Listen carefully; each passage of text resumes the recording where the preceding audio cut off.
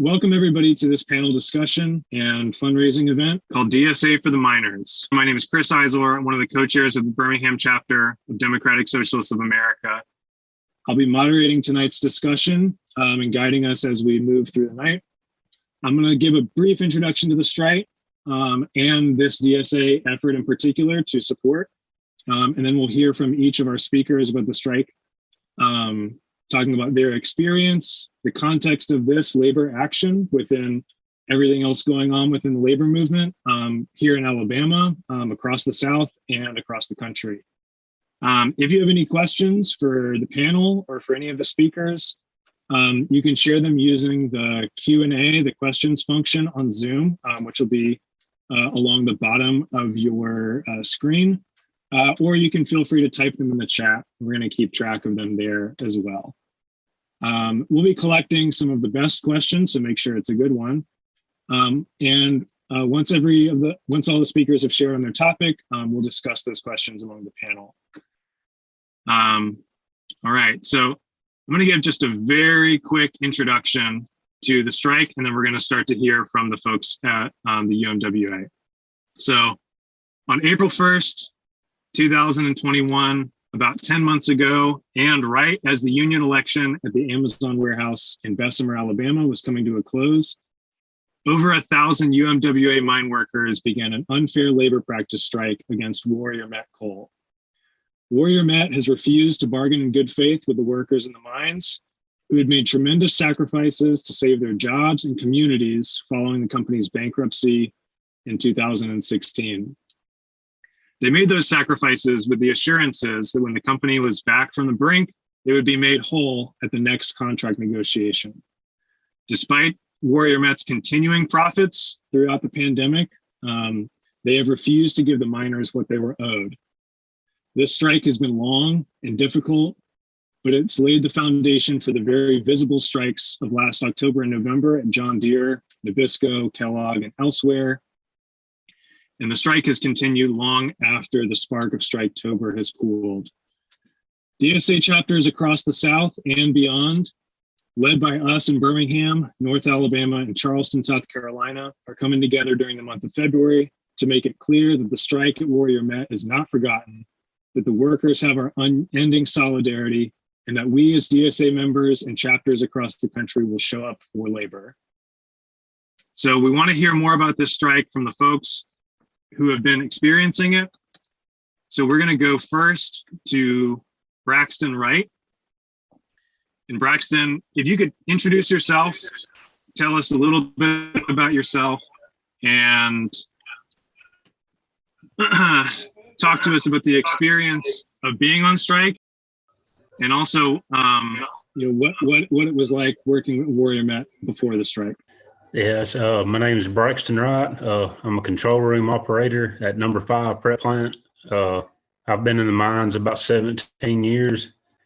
I guess before the strike, or after the bankruptcy, the company, just the way they done things, the way they treated people, it just wasn't the same, as the old company.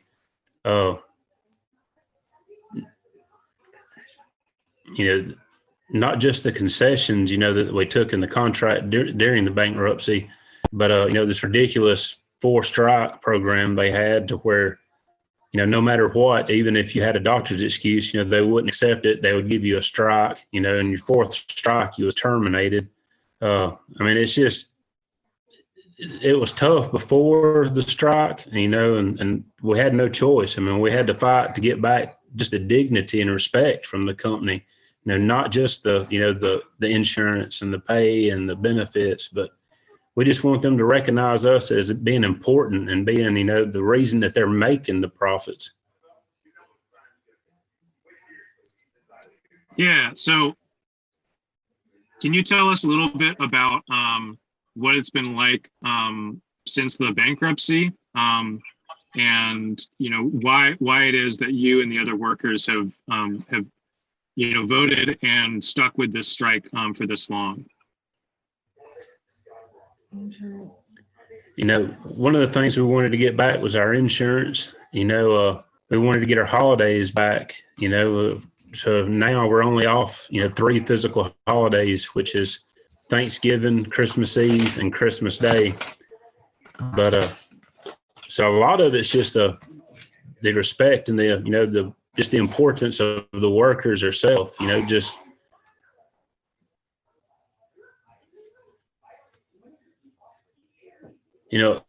Like I said, during the concessions, we took a $6 an hour pay cut, which, that's a lot in itself, but a lot of it, they took away the way they paid us our overtime also.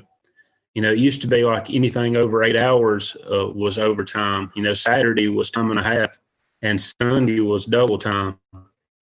A lot of you guys, a lot of your mechanics that was out there on Sunday, that's where you made your money was, your double time shifts doing, the maintenance that nobody else wanted to do. But,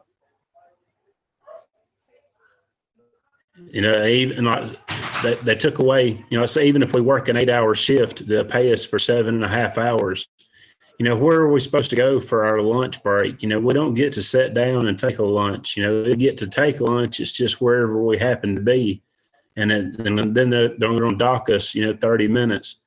Even if you don't get to sit down and they take your break, they still dock you 30 minutes and won't pay you through lunch. I mean, it's just the lack of respect they have for their workers, just increased over the last couple of years to the point to where it was just, we had no choice just to, to try to fight back, to try to gain some of the stuff we lost in the contract, but to try to gain, our respect as a coal miner back.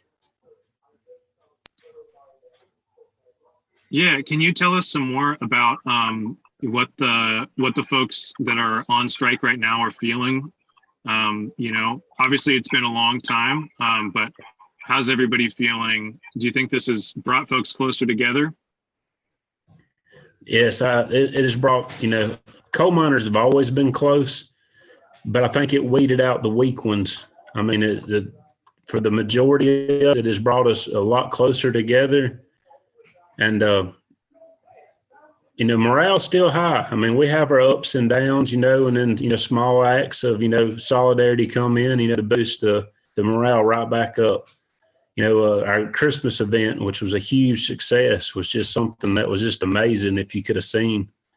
I mean, just things like that, the solidarity, the donations from all over the world, even just, even if it's not a donation, just a solidarity message from, people like at Walmart or at other, small locations, that helps as much as, a lot of times just the messages of solidarity help as much as the, the monetary donations to, just keep that morale up, just to keep pushing and fighting, just a little bit longer.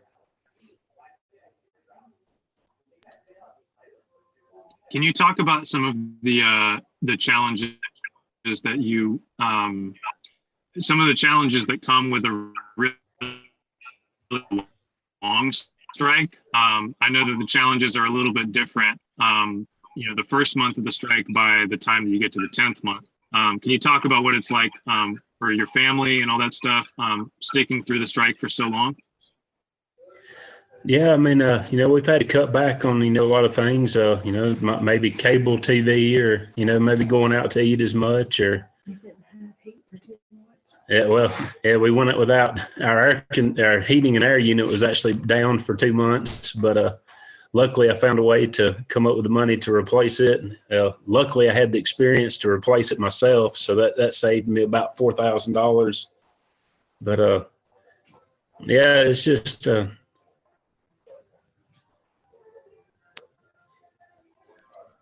I know that you've had to find a little bit of work to supplement and keep everything going. Can you talk about what kind of work you do in the meantime?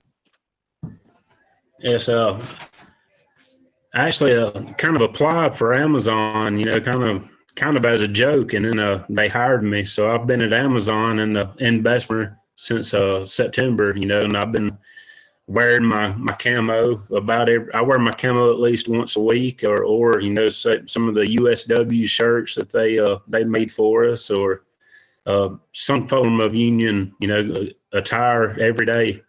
So I've been kind of, pushing the solidarity, message, more like telling them what, the union has done for us. And I think it's helped open a lot of their eyes that they need a union, to stop the way that Amazon treats them like little kids, and like a robot.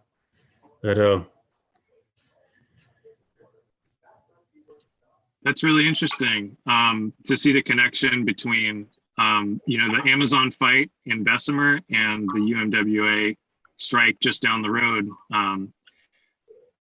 I saw a question in the chat, and if you have questions, drop them there and we'll get to them later. But how did you get into mining as a profession? My grandfather was a miner for Black Diamond, and he actually lived in a Black Diamond camp.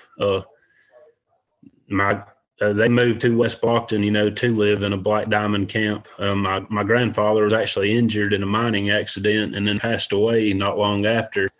And my dad lied to him at about 17, and he went to work for the mines. And he worked there about 2 years before he got out, and which the Black Diamonds was kind of shutting down in the area anyway. But he decided it wasn't for him. And then I had the opportunity to go in, which me was a little different story. I actually went in through on the company side. I started off into quality control and was actually a company boss until the bankruptcy, when they got rid of all of the guys that was there long enough to draw a pension.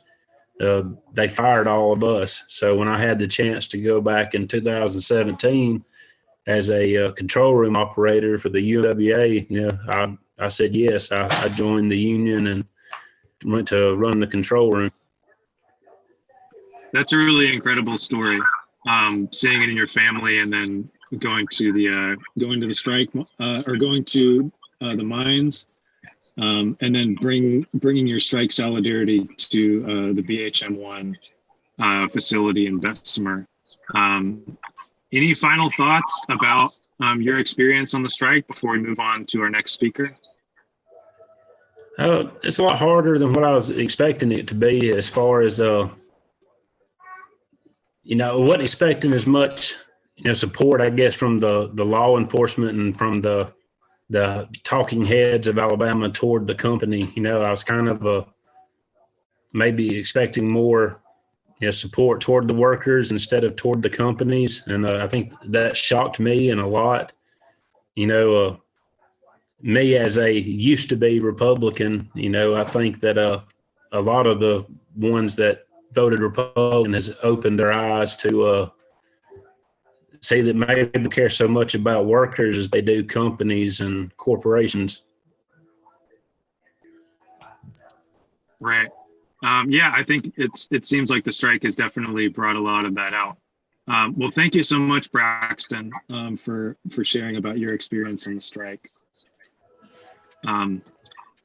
So next, we are going to go to Larry Spencer, the International Vice President for District 20. And Larry, can you tell us a little bit about what it's like leading a strike, just in general, but particularly for a strike that's been going on for this long? Yeah, my name's Larry Spencer, and I apologize for the video. I'm sitting in a car really waiting to go into another meeting, and I thought I'd get on here for a short, quick, just a quick time, and before I went into this Labor Council meeting.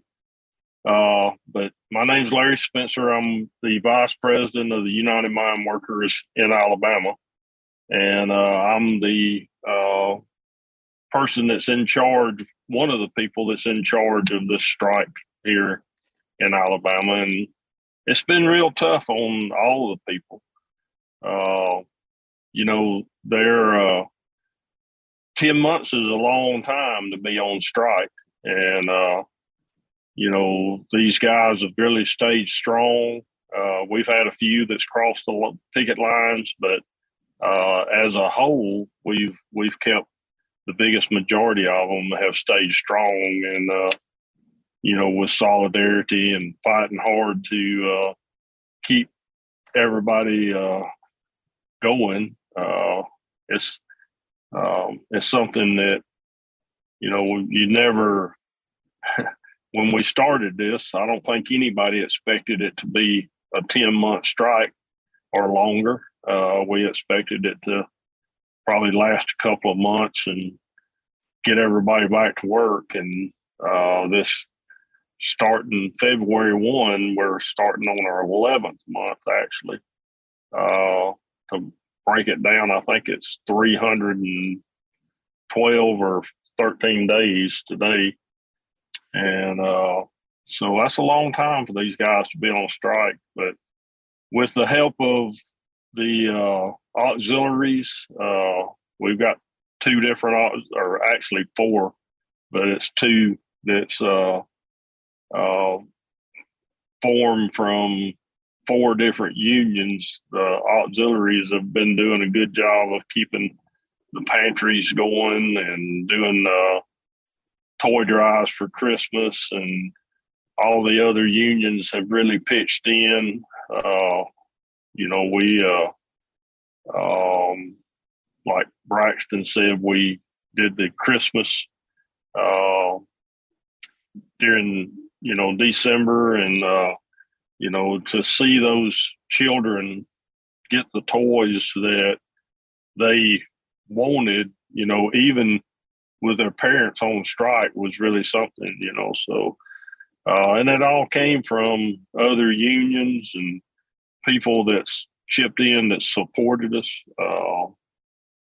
I think Braxton mentioned the fact that we've got letters and support and money from people from Walmart, from IBEW, from all over the place, just money pouring in that's really helped these guys. Now, they are getting a strike check, from the United Mine Workers. It's $800 every 2 weeks, but every other week they get another check that is coming from the people that's donating to try to keep this going, and it's been averaging about $200 each time that we do the donation check, and so that's helped a lot. And just to keep these people going and trying to get their what they've asked for. They hadn't asked for a lot. They just asked to get back what they lost in 2016. So just wish this company would just do what they need to do and quit greasing their pockets with the money, and let the people that go down there and earn the money, mining the coal and everything, let them get what they deserve back. Yeah, absolutely. It's really been a tough strike. You mentioned folks that are, greasing their pockets with money who aren't doing the work. I know that you all have had to take the strike beyond the picket line in Brookwood and travel to Wall Street and beyond. Can you talk about what that's like to bring the strike action beyond Alabama? Yeah, we've kept people in New York pretty regular in front of BlackRock. BlackRock is the biggest investor that this company has, and we've kept people standing in front of their door that's had a informational picket line about what's going on here in Alabama, so that we can keep the BlackRock CEO and executive boards and stuff of BlackRock, try to keep them understanding that, if they'd step up and tell this company to, get a contract, they would, because they are the biggest investor out there of this company. So, but I know there's people there. I think we've got like 17 people up there right now that goes to their door every morning when they open, and they stay there until they close every evening in their camouflage shirts with "We Are One" on them, and making sure that they see the coal miners out there. And it's not just been New York. We've been to California, been to Boston, been to Texas.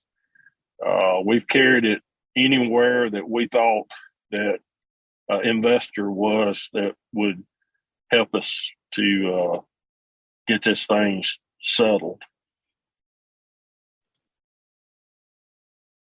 How confident are you now that you all are going to be able to hold this and get a contract that you all deserve? I know it's been a long time, but how are y'all feeling on the line now? We're feeling good. It's been a long time, but when you stay out this long, you get weary. But we're going to be here until there is a contract. We're not leaving. They thought they got rid of us for a while, and they found out we're still here, and we're going to be here until this contract's settled. And we're hoping that it'll be soon. So this is the longest strike in history in Alabama, and there's been longer strikes other places, and we're fixing to pass a couple of those. I think the Pittston strike, I think it was a little over 10 months, and we're coming up on probably going past it. But those are records we really didn't want to break. We was wanting to get this thing settled without doing that. But we are confident that we're going to win this strike.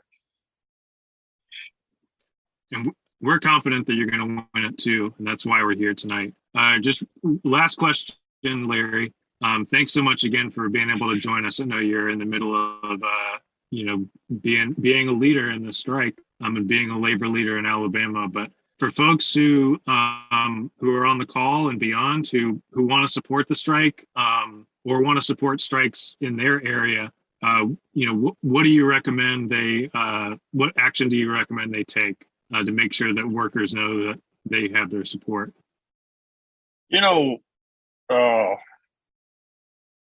Just showing solidarity means a lot. Just when you see people on strike, blow your horn and let them know that you support them, and stop by and let them know that you're there to support them. The money means a lot because, when you're on strike, you're doing everything you can to pay your power bill and buy groceries and keep your family going. So a little bit of donation always helps, and it doesn't matter if it's $1 or $5 or $20. It takes a lot to run a strike, for sure.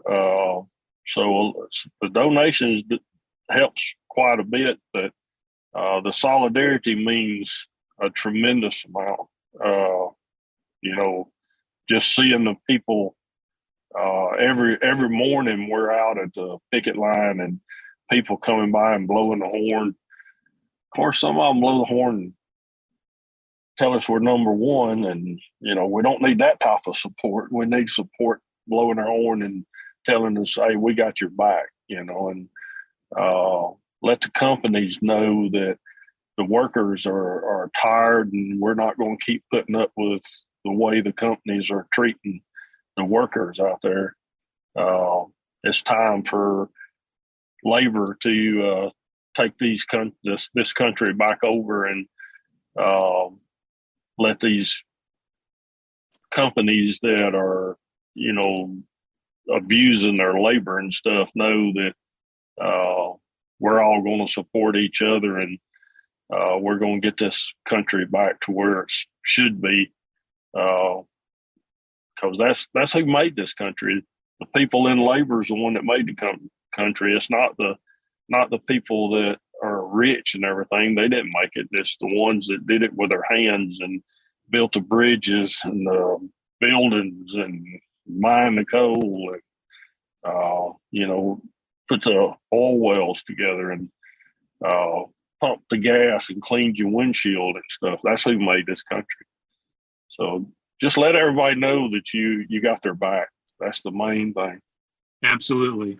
Well, Larry, thank you so much. Really appreciate you taking the time to talk with us tonight.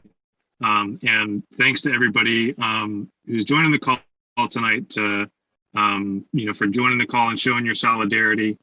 You can see in the chat, we're going to keep pumping this GoFundMe fundraiser that will be raising this money for these miners in Brookwood to make sure that everybody is able to pay their power bill, stay one day longer on the strike, and get a fair contract.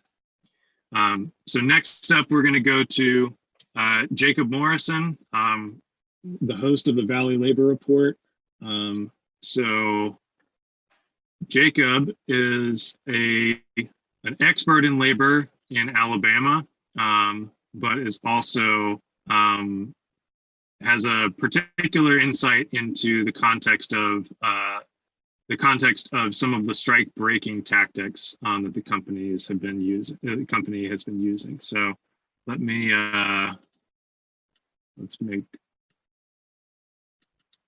Jacob here. Yeah, so Jacob, first introduce yourself, and then tell us a little bit about what this strike has looked like from the perspective of some of the companies and the state's actions to try and bring it down. Right. Well, I appreciate that. I appreciate the opportunity to contribute.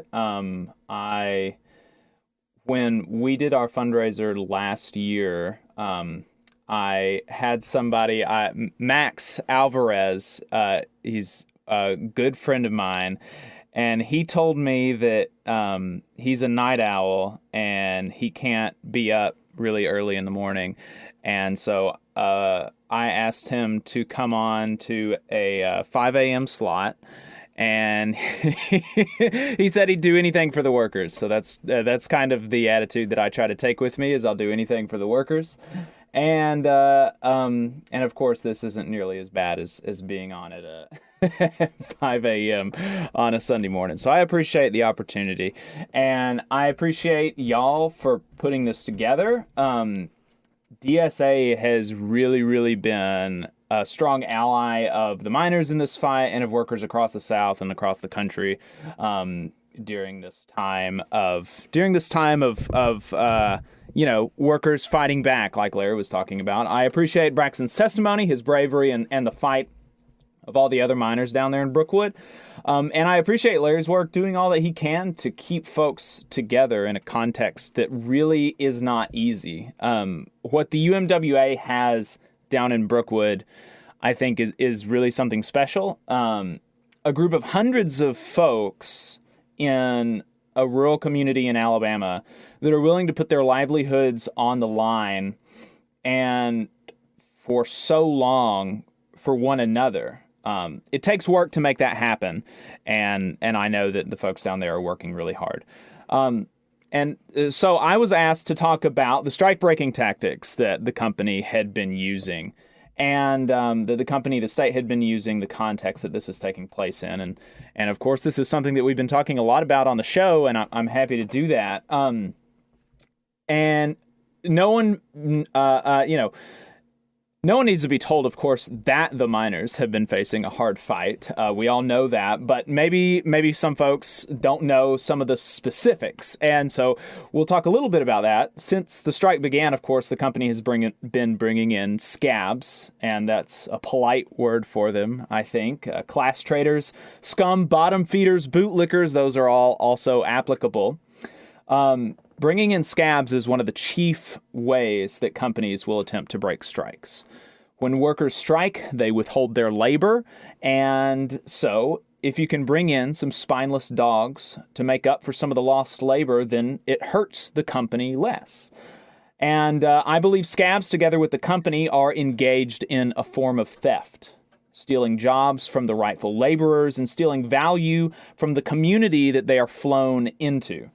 And not only this, but to twist the knife and to entice more scabs, they're often compensated more highly than the workers before they went on the strike, and that's the case here. But as Brother Cecil Roberts said, the international UMWA president, the only reason that they're getting that much money is because the union that preceded them. And even though they're actively working to undermine its presence, and if the scabs in the company are successful, those wages will go down, the benefits will disappear, and the unchecked greed of the New York hedge funders that own this mine will create, once again, more and more unsafe working environment. And, you know, these New York hedge funders, they're the ones that, by some mysterious magic, to paraphrase Big Bill Haywood, even though they never set foot in the mines, they didn't find the coal, they didn't mine the coal, but now it's theirs to do with what they will. And not only is the coal's theirs, but the laborers also. And with no pushback at all if the scabs and the company win. Because the union is what has allowed workers to be able to make a good living, to make a safe living, to be able to come home and see their families. Without the union, miners wouldn't be able to do that. And that's the future that awaits the scabs if they win with the company. And it's a lived reality that many in the country face. It's a future with the boss in total control, with meager wages, with no benefits, with no quality of life, with no time off, things like this. But of course, the workers, they face more than the mere fact of scabs coming in. Another factor that's even bigger than the scabs, in my estimation, is that, like Larry said, this is a fight against Wall Street and worldwide hedge fund managers. Warrior Met is owned in chunks no larger than 13% by several hedge fund groups, each owning billions, trillions of dollars in assets. And so this gives Warrior Met the ability to leverage these assets against the losses that the strike is causing them, which is substantial. According to one of the attorneys for the UMWA, if you look at Warrior Met's revenue from 2019 and compare it to 2021, it was down by $400 million. But what's 400 million when you have billions? That makes it all the more important for the people that are supposed to be fighting for us, the Republicans who say that they love coal miners and the Democrats who say that they love unions, to actually fight for us, to stand up for these miners and to bring to bear the power of the state for the workers and not for the boss. The company has also inspired violence against them by the scabs. People have been hit numerous times on the picket line, and I've heard of at least one occasion where the miners have been shot at. And of course, these are Alabama coal miners, and they don't exactly take these things lying down. A few of the scabs have seen their windows smashed in retaliation for being run into by the scabs, and I think that's completely justified. I think that most people would as well. But this has been used along with the fact that scabs and the bosses have had their feelings hurt to issue unconstitutional restrictions on the right of these workers to peaceably assemble. First, they were limited to 10 to 11 picketers, then to 6, and then they banned the practice outright, and now they allow 2 people on the picket line. And we can see how this restriction can be bad for morale, but also for community support. You know, we can't count on the news to tell the truth or to focus on workers' struggles, so we have to do it ourselves, and this makes it all the more difficult for people to know what's happening in their own communities. And this isn't the end of the bad things that the state of Alabama has done. They've also offered up our taxpayer-funded colleges to badly train out-of-state scabs. They've offered up the police force as personal escorts for the scabs, even ticketing community members for driving the speed limit in front of these escorts. And now the legislature is moving forward on a bill that would further restrict the right of working people to picket. 11 leaders of the UMWA and the AFL-CIO were arrested for blocking entrance to one of the mines several months ago. And if this bill were to have been law at this time, they would have had a mandatory holding time of 24 hours after arrest. And if they were found guilty, they would have been charged with a felony and had a minimum of 30 days in prison. So we know that our people in Alabama aren't the only ones facing these things. Injunctions have been issued against unions in the past year for as little as a worry of a thought of potential violence on a picket line and hurt feelings. We've seen these so-called anti-riot bills all across the country as well. But as I wrap up with maybe a little bit brighter, the repression isn't the only thing that the strike has in common with workers all across the country. I believe that you could rightfully say that they kicked off a year of labor unrest, a year of labor protest, a year of worker activism that is really hasn't been paralleled in the last 20 years, at least. If you look in the last 100 years, it starts to, it's not as good as it could be, but certainly there was a different feeling. You had Striketober. You had John Deere workers winning a 20% raise over 5 years. You had staff writers at the New Yorker magazine winning a 40% raise. You had grad workers in New York winning a 60% raise. And and that's just three. There was lots of other people who won lots of things last year, and I believe that the UMWA will be the cherry on top after they win a good and a fair contract. And against all these odds, I think that the resolve of the miners is made even more clear. And I also think that this backdrop makes it all the more important to, like Larry said, to continue doing important things like this, to support these workers in whatever way that we can and whatever way that they ask, compared to the sacrifices that they've made for themselves, for their families, and for their communities. And for the people that are going to come after them, because that's one of the things that unions do, is that we're fighting for people that we don't know, that haven't even been born yet. And that's one of the things that I believe are keeping these people going, is that they want the folks who come after them to have a good life. And so I think that doing things like this when we're asked to, and where we can, even when we're not asked, I think that it's the least that we can do. So that's everything that I had prepared. All right. Thank you so much, Jake. Just one final question. We don't just in the last minute here. People don't think a lot. People don't necessarily think of the South or Alabama in particular as a particularly hotbed of labor activity. But we certainly have seen a lot of it here. Where is a place that people can learn more about labor activity and labor issues in the South, maybe on Saturday mornings? Yeah, well, like I said at the beginning, I host the Valley Labor Report. It is a union talk radio program that is run by everybody that's involved in the project is a member of a union. We are sponsored by unions in the area and national and international federations, and we talk about stuff like this every Saturday morning from 9:30 to 11 on YouTube, Facebook, and on 92.5 FM in Huntsville. So we just had a good conversation last week with a professor from the University of Colorado about the history of mass picketing and the way that it has been that the state has really cracked down on it. In some ways, the repression that the folks in Alabama are facing isn't new, because even union membership was illegal at one point. But in other ways, it is new, because in a certain point, there was even a Supreme Court ruling, part of an opinion in the Supreme Court, talked about how it was not legitimate to issue an injunction for a few instances of assault, right? Because there was some amount of disturbance to be expected from a labor dispute. That was just the opinion that the highest court in the land in this country had at one point. But now you have people retaliate for getting run over. You have people that get their feelings hurt because they were being called a scab or other mean names. And you have courts that are willing to restrict people's right to protest, people's right to assemble, people's right to speak.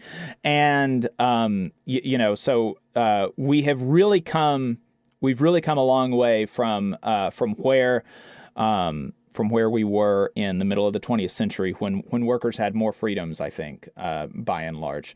And so I hope that I hope that we are beginning on a path with the wins that we saw in 2021 to where we have those freedoms again, to where we can win more of these material things, like the folks at John Deere and like the folks at Warrior Met are fighting for. So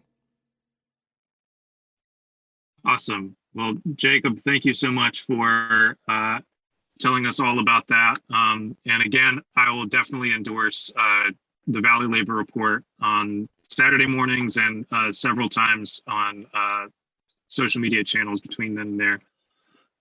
But moving on now, we're going to talk to Hayden Wright next. Hayden is the president of one of the UMWA auxiliaries. And Hayden's going to tell us a little bit about how to organize community support during a strike. So Hayden, take it away. My name is Hayden Wright, and I'm the president for the UMWA Auxiliary for the goals 2035 and 2368. So we've been on strike here at Warrior Met for 313 days now. So this is the longest strike in Alabama history. So I'm going to talk a little bit tonight about solidarity and what that actually means when you're on the front lines, and what you could do locally for strikes, and then what you could do when strikes aren't close to you. So there's several things you could do. A lot of these have been talked about. Just things as simple as going by and blowing the horn. Stop, even if you have 10 or 15 minutes, to pick up a sign and just talk to workers. I think a lot of people are afraid to stop on a picket line. We want to tell you what's happening. We want you to know why we're fighting. And it's easy to cross a picket line. That's a coward's way out. If you decide to cross a picket line, and we've had some this past week. We've had a couple of cross.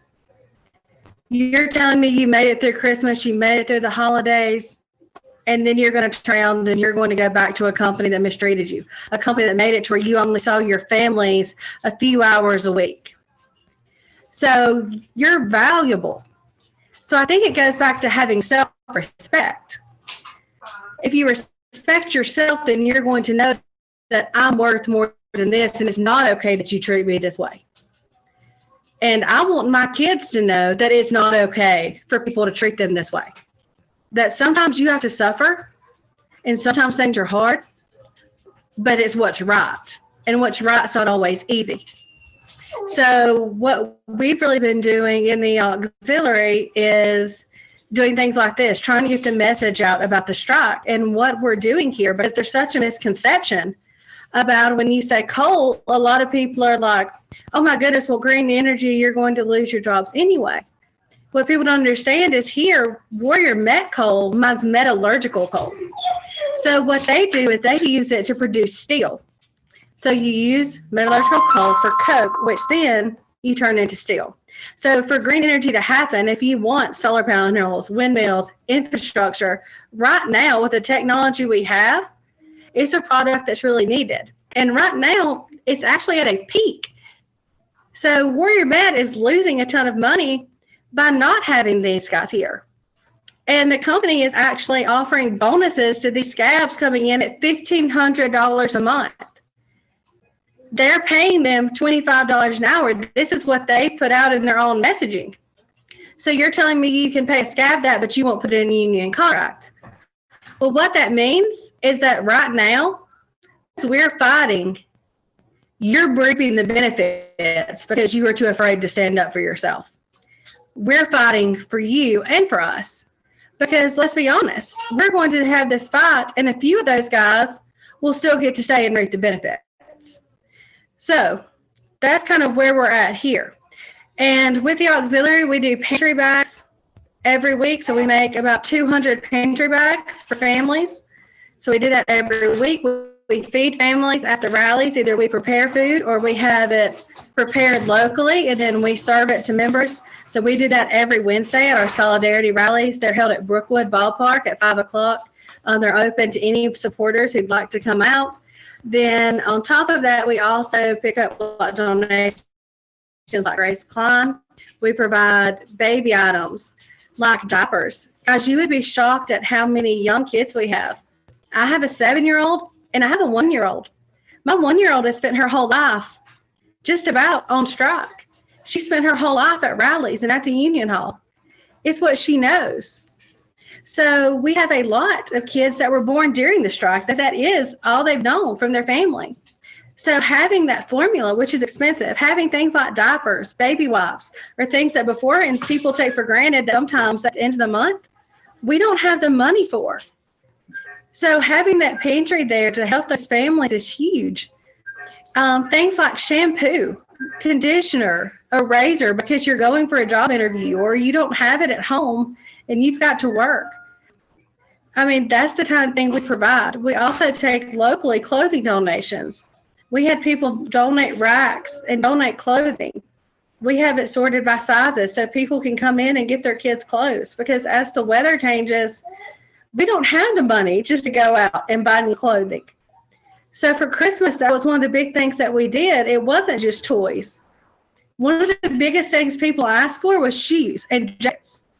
So at that event, not only did they get those toys, everybody that attended that event, their kid got a jacket. Their kid got a pair of shoes. I mean, it's those things that through solidarity we've been able to do. And that's incredible. So to be able to say after 10 months, we can still feed families every week. We can still make sure that babies have diapers, that babies have formula. That's only through working class solidarity. That's only through union solidarity. And that's something that if you decide to cross the picket line, if you're a scout, you don't have that.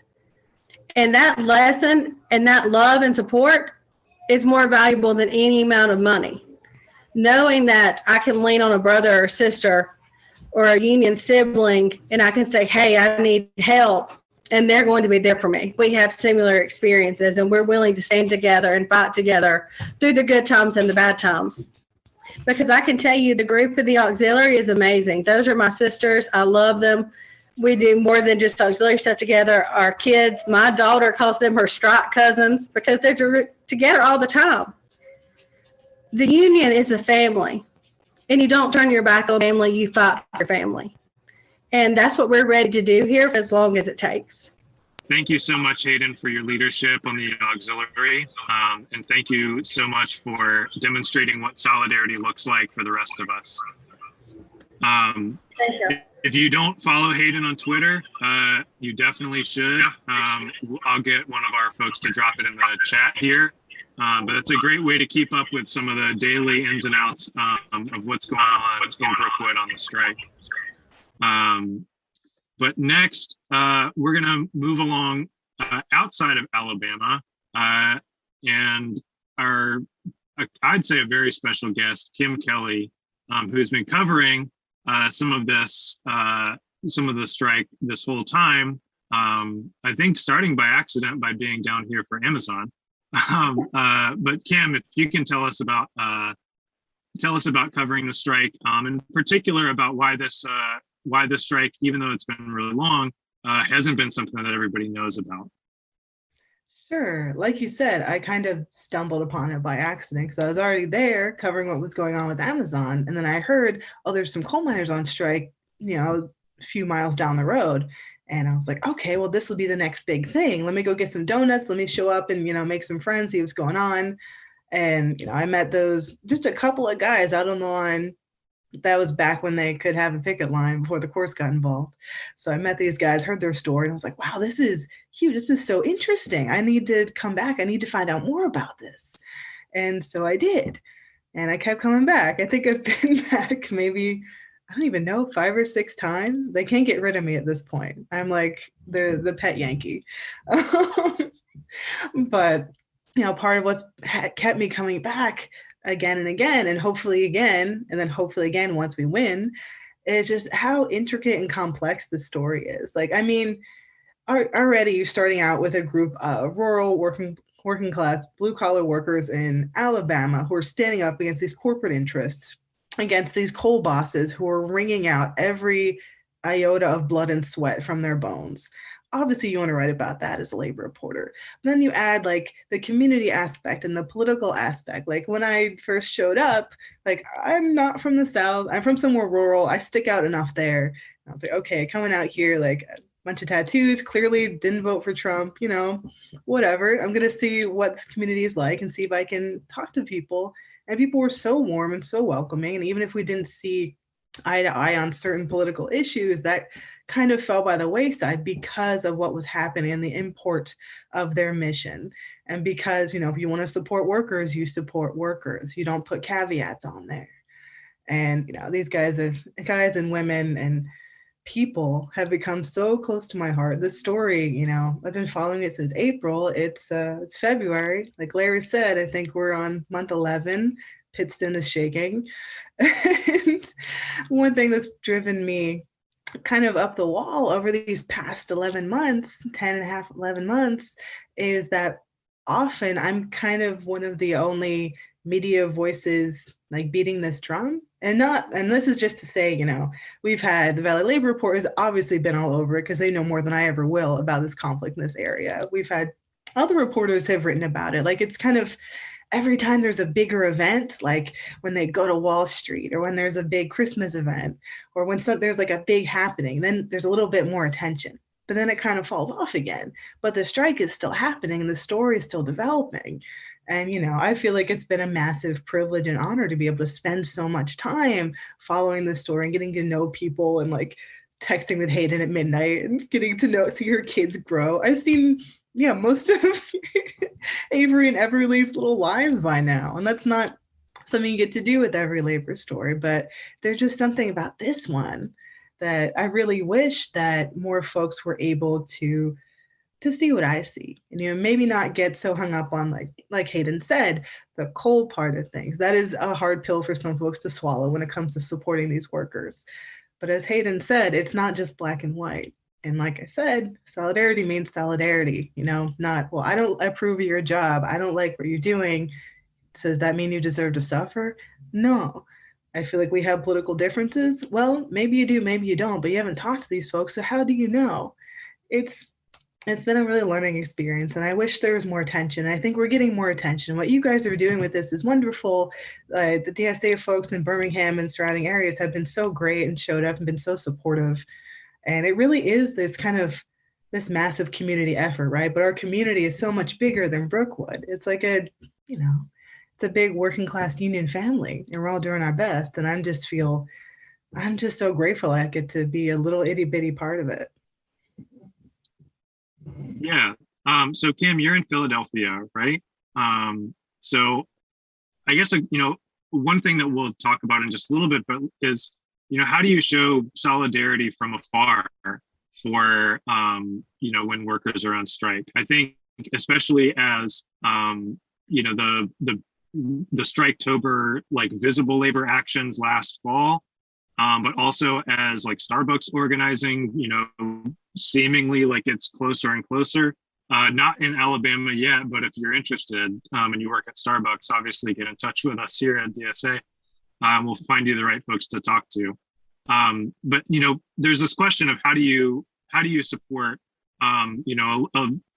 people on strike? How do you support workers from afar when they're facing challenges like this?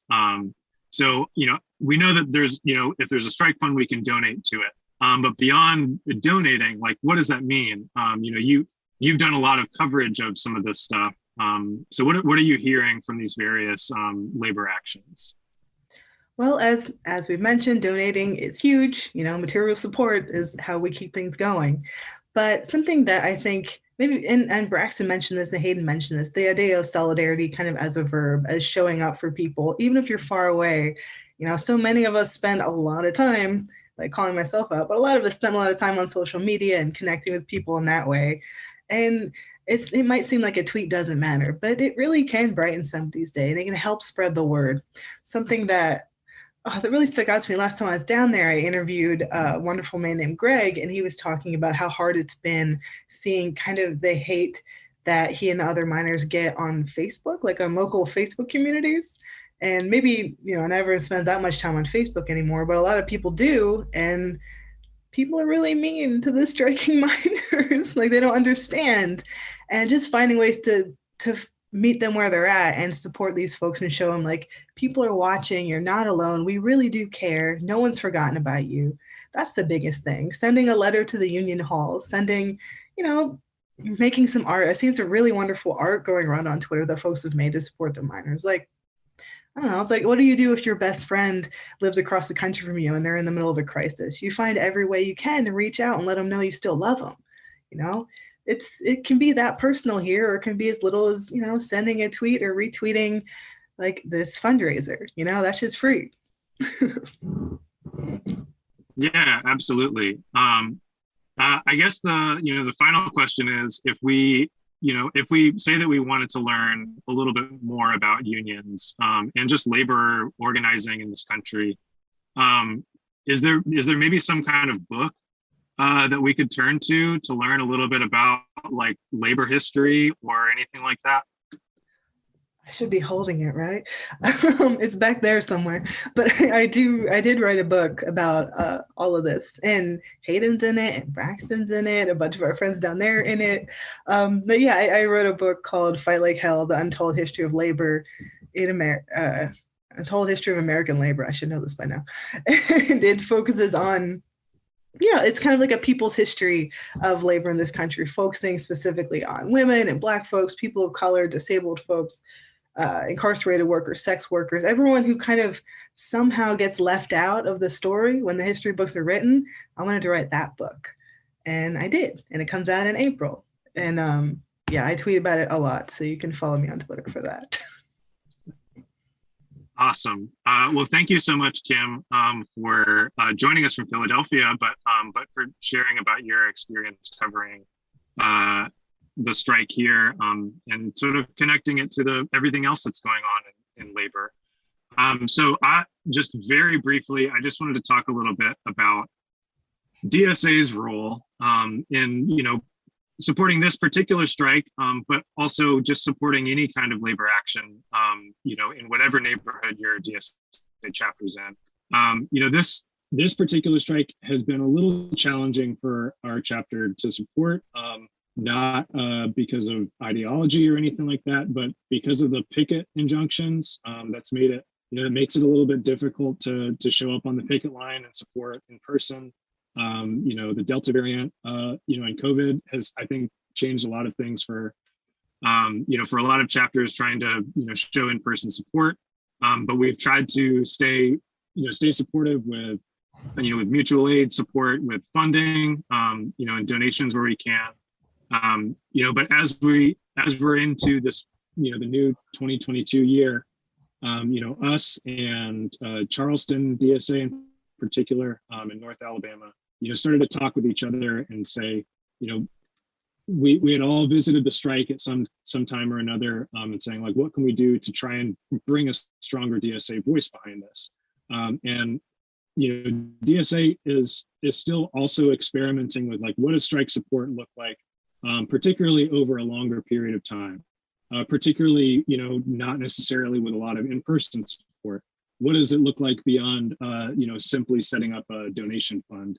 And so part of this has been that we've been reaching out to DSA chapters across the South, large and small, trying to get folks to first understand more about this strike, because as Kim said, it's not been something that has really been covered outside of very dedicated labor media.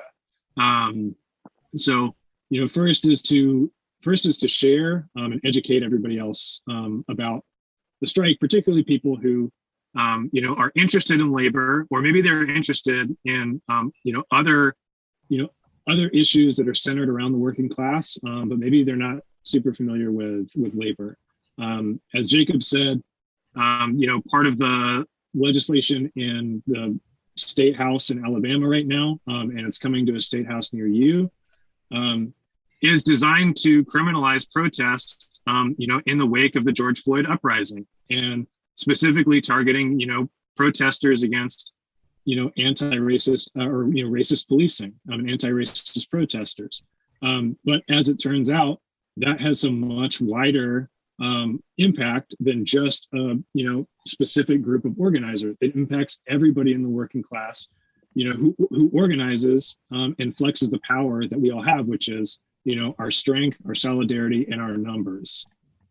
So I think for DSA, in a particular, in a chapter that's nearby a labor action, or for a DSA member or a chapter who knows about an action from afar, educating each other, sending letters of solidarity, sending donations. If there's not a place to send donations, making sure that there is a place to send donations.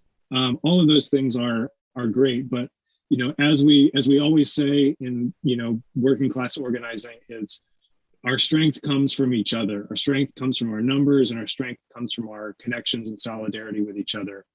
So as much as we can, we've tried to reach out to chapters all across the South, and we're getting a lot of love and solidarity. Everyone, obviously, again, feel free to drop your name and location in the chat. We love seeing the solidarity from afar. But right now, we're going to take a quick look through some of these questions, and I will put them to some of our folks who are still with us on the panel here. Question from Morgan in Alabama. What was the messaging from management to the union in 2016 around the acquisition by the private equity firms? That seems to have been the impetus for the bankruptcy and the pay and the benefit cuts. Are there any lessons in that process for workers facing a similar situation? Maybe that's a question for Braxton, if you can answer. What were you hearing? What was the perspective that y'all had as the company was giving you the runaround with the bankruptcy? Yeah, it was something that was kind of forced on us by the bankruptcy judge. They said you would either accept the concessions and the contract that the bankruptcy judge pretty much come up with, or that we just go out without a union. So we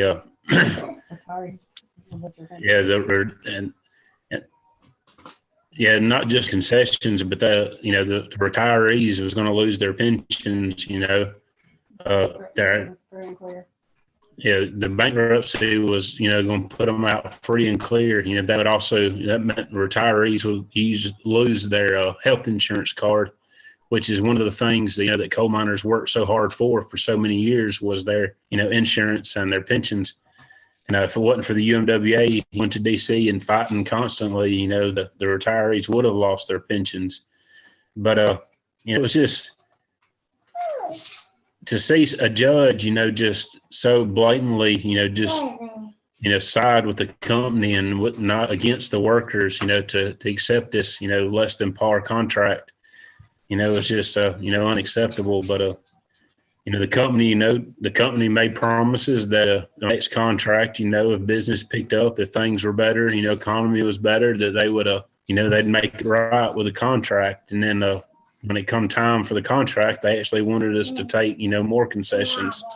So, that's when we voted to go on strike, and they come up with this little pitiful, contract that they put together, and we voted like 97%, to decline that first offer, and we've been fighting them ever since, and we're going to fight them one day longer than they can hold out. Oh yeah, solidarity. We're going to hold out. Another question here is, are you allowed to picket? I know that we've talked a little bit about some of the injunctions, but I think, Hayden, you've given me a pretty good rundown of the injunctions. So we'll send it to you. Can you tell us about what the process of the picket has been like so far? The company tried to go unlimited 2 pickets right from the get-go. We actually were able to get to 6, and it increased at one time to 10. It's been back and forth constantly with them trying to suppress our right to assemble. That's all it is. They're actually breaking your constitutional rights. They're taking those away. And it got to the point in November, the company had put out an edited video that the media firm that Kim had posted in the chat, had put out for them. And tried to paint it like violence had increased in the past couple of weeks. The problem is those videos actually were from the beginning of the strike. Those weren't new videos. And the way they were portrayed didn't actually show the entirety of the events that had taken place. So in November, a judge actually placed a temporary restraining order, so not an injunction, an actual TRO, not just on individuals that were identified as having done something, let's say, on the picket line, something that hurt the company's feelings. You got to get her out. So what that did, they said that no UMWA member could picket. And not only UMWA members, but it also included supporters, the auxiliary, and anyone who would have been in coercion with us. So, for example, if you talk to me and you're like, hey, can we go picket? And I would have said, yeah, that's great. Here, you could have also been held in contempt of court. So what it did is it completely shut down the picket lines. So we were back and forth in court trying to deal with that. In December, they said, okay, well, y'all can have 2 people per picket line, but only where the company says you can be, which is 300 yards away, not feet, yards. So 300 yards away from any entrance, any exit, or any place where Warrior Met does business. So again, basically eliminating your right to assemble and your right to free speech. That was eventually done away with. Now we can have people in the picket lines, like Jacob, I think, mentioned, we can have 2. But the judge says we're not allowed to have a vehicle. Our picket lines stretch 120 miles. So you're telling me you want 2 people on a picket line in places with no cell reception, to where we've already been shot at. We've already had people run down with trucks, but you're going to put 2 people there alone with no cell reception and no vehicle. So what we have been doing is we have pickets actually now set up in Brookwood to where we're outside those injunction limits and can have more people there. So we do have pickets going. So if you drive through Brookwood, see UMWA there. We're back. We're not going anywhere. We have solidarity rallies every Wednesday together there in Brookwood on the ball field, to where there's anywhere from 200 to 500 of us there. So the company tried to do didn't work. It didn't divide us. We're still here standing strong, and we're ready to play the game and fight back for as long as it takes. All right. Thank you, Hayden. I'm so sorry that it sounds like not everybody's having a good time on your end.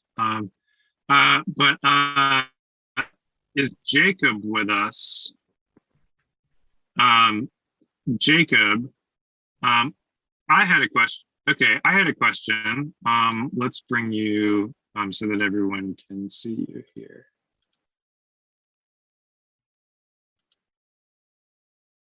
All right. So Jacob, you talk on your show a lot about the how little support the miners in Brookwood have gotten from any political officials, particularly political officials in our state who like to spend a lot of taxpayer money filing lawsuits about vaccines or stopping the steal or things like that. Can you talk about just this big political vacuum of no support for the miners here in Alabama, and kind of what that means, Yeah, well, the vacuum is huge from people who, you've got talk radio hosts are a dime a dozen, right? And basically they're all conservative. And I listen to talk radio pretty regularly, and I keep up with the scene in Alabama, I think. And I am not aware of a single instance of one talk radio host in the state other than me supporting these workers. The most that I've seen is a tepid agreement when I have been on one of their segments where they said, yeah, that sounds pretty bad. Company sounds like it's bad. Hope they win. And that's it. That's like it. Nothing else. No follow up when they're on their own, you know. And that was only one segment that I heard that tepid agreement from this person that I'm thinking of. And they spend their time. I mean, I wrote an article for Labor Notes kind of talking about how much time these people spend on cancel culture or free speech or things like this. And it's not First Amendment stuff. It's not the government suppressing speech. It's always like people are sad that they got criticized or that this private platform isn't wanting to publish their work. And which is, that's fine. We can talk about that. And maybe that's valid and maybe it's not. But what we're looking at in Brookwood is legitimate state suppression of speech. And nobody cares about it. As far as these talk radio hosts are concerned, these politicians are concerned, they don't care about it. And then, and they spend their time on their radio shows defending a half-billionaire LA podcaster from, and they won't mention anything about coal miners in their own state. And they like to, they say that they're, I'm the one supporting the Alabama working class. And like, you haven't talked to a worker in Alabama your whole life, probably. The only people you talk to are business owners. And it's incredibly frustrating. And the same can be said for the politicians. I've tried to reach out to politicians. There was one, I think it was Jerry Carl. I reached out to his office. It was one of the Congress people, and it wasn't Mo Brooks. And he said, I don't interfere in private negotiations. And literally the next week after he told me this in an email, he issued a statement about how it's bad that that this corporation is firing workers for not adhering to their vaccine mandate, which is like, again, we could talk about that, and that's a separate discussion, and like maybe that's fine, maybe it isn't. But the hypocrisy, it's so strange that they're so willing to it's not really strange because they're willing to talk about these other things because they don't impact the people that support their programs, the people that write the check for their campaigns, and the people that advertise on their programs. Talking about whether or not Joe Rogan is being criticized doesn't hurt them.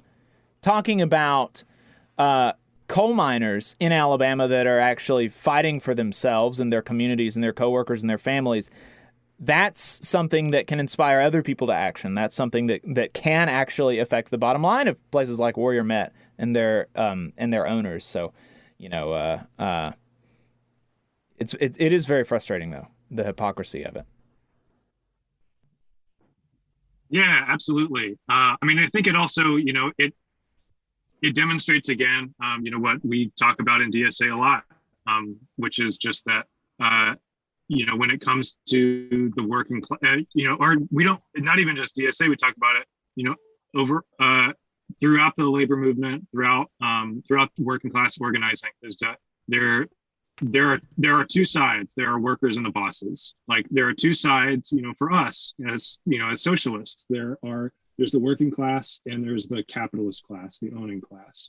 And it's pretty clear which side, the politicians are on, and it's pretty clear in service of which class, those sort of talking head interests are. But we are going to go live to Braxton, who I believe has his union vote in hand for BHM1 at the Bessemer Amazon warehouse. So let's bring Braxton up to the front now. And tell us what's going on, Braxton.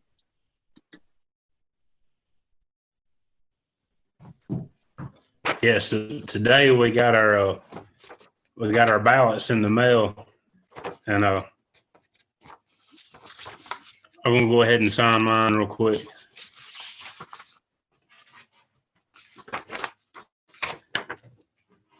if we can get it to focus in. I'm not sure if it'll focus enough. All right. Braxton has voted union yes for the Bessemer Amazon warehouse to be represented by RWDSU. Yes, they said unions stand with unions. All together we are one union at the end of the day. We may have different titles, we may have different jobs, but at the end, we're all working class and we're all the same union. That's awesome. Well, thank you so much for saving that moment for us here. Let's go to Kim for one final question. And Kim, the question is, this is from a chat earlier. It was a question about the Pittston strike. The question was, are they coming down on hard with fines? And I believe the answer is that there's not a fine, but can you just talk a little bit about the Pittston strike and sort of the comparison here? No pressure. Oh boy, just one of the most important strikes in UMWA history. I wish I could grab my book and page through real quick. But well, like we said, the difference is they were getting fined to hell and back. And here, the way the injunctions are set up, it's more like the threat of a fine. Oh man. So a few months ago in the summer, after a number of UMWA leaders, including International President Cecil Roberts, they sat down and blocked the entrance to the mines. And it was like a civil disobedience situation. It was planned. There was no violence or anything, but they all got arrested and they got sent to Tuscaloosa County Jail overnight, which seemed like it was much less fun than the blocking part. But after that, one of the many injunctions that came out after that, the one that came after that specific incident, it noted new stipulations of $50,000, $100,000, $250,000 fines for people that engage in that activity. And I think it specifically mentioned basically mentioned the leaders of that who had done that. So it's less, I think in Pittston, it was okay, this is happening. Here it's more well, if you don't behave, we'll slap you with a fine. A lot of the folks who've been called in for contempt of court, that's not cheap. That's not free. That's time and that's money and that's fines. It's more of essentially where Matt has been using their cozy relationship with the business community in Brookwood and the courts and the cops and basically all of the anti-worker interests locally to use the threat of financial ruin and jail time to try and keep these folks in line. Obviously, it hasn't worked because we're on month 11. But that's kind of the difference. It was a sort of a sure thing back then, but right now it's more of a, well, I would hate to do this, but that kind of thing. Yeah, absolutely. Well, thanks for that little quick history comparison. So with that, folks, I think we are going to start to close us out for this DSA for the Miners event.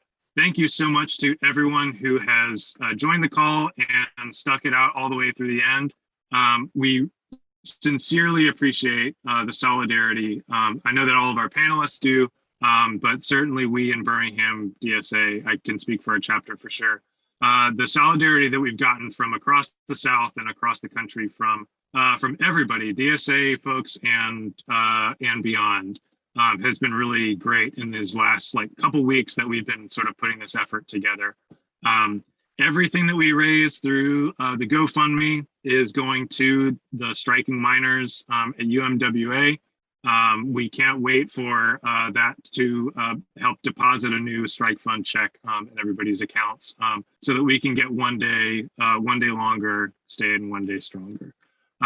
So if you look to the chat, if you haven't made a donation yet, and you can, every little bit helps. If you've got $5 to spare, please send it to the UMWA so that we can show our strength and that through this DSA-led fundraiser, we can show that solidarity with the working class has no boundaries, no borders, no sense of difference, but just one strong union, one strong working class. If you are interested in DSA, you're doing things like this, somebody will drop the DSA link in the chat, just to get connected with folks in your area.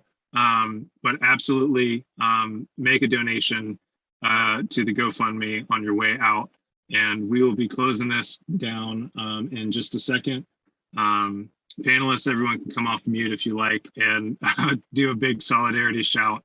But thank you again, everybody, for being here.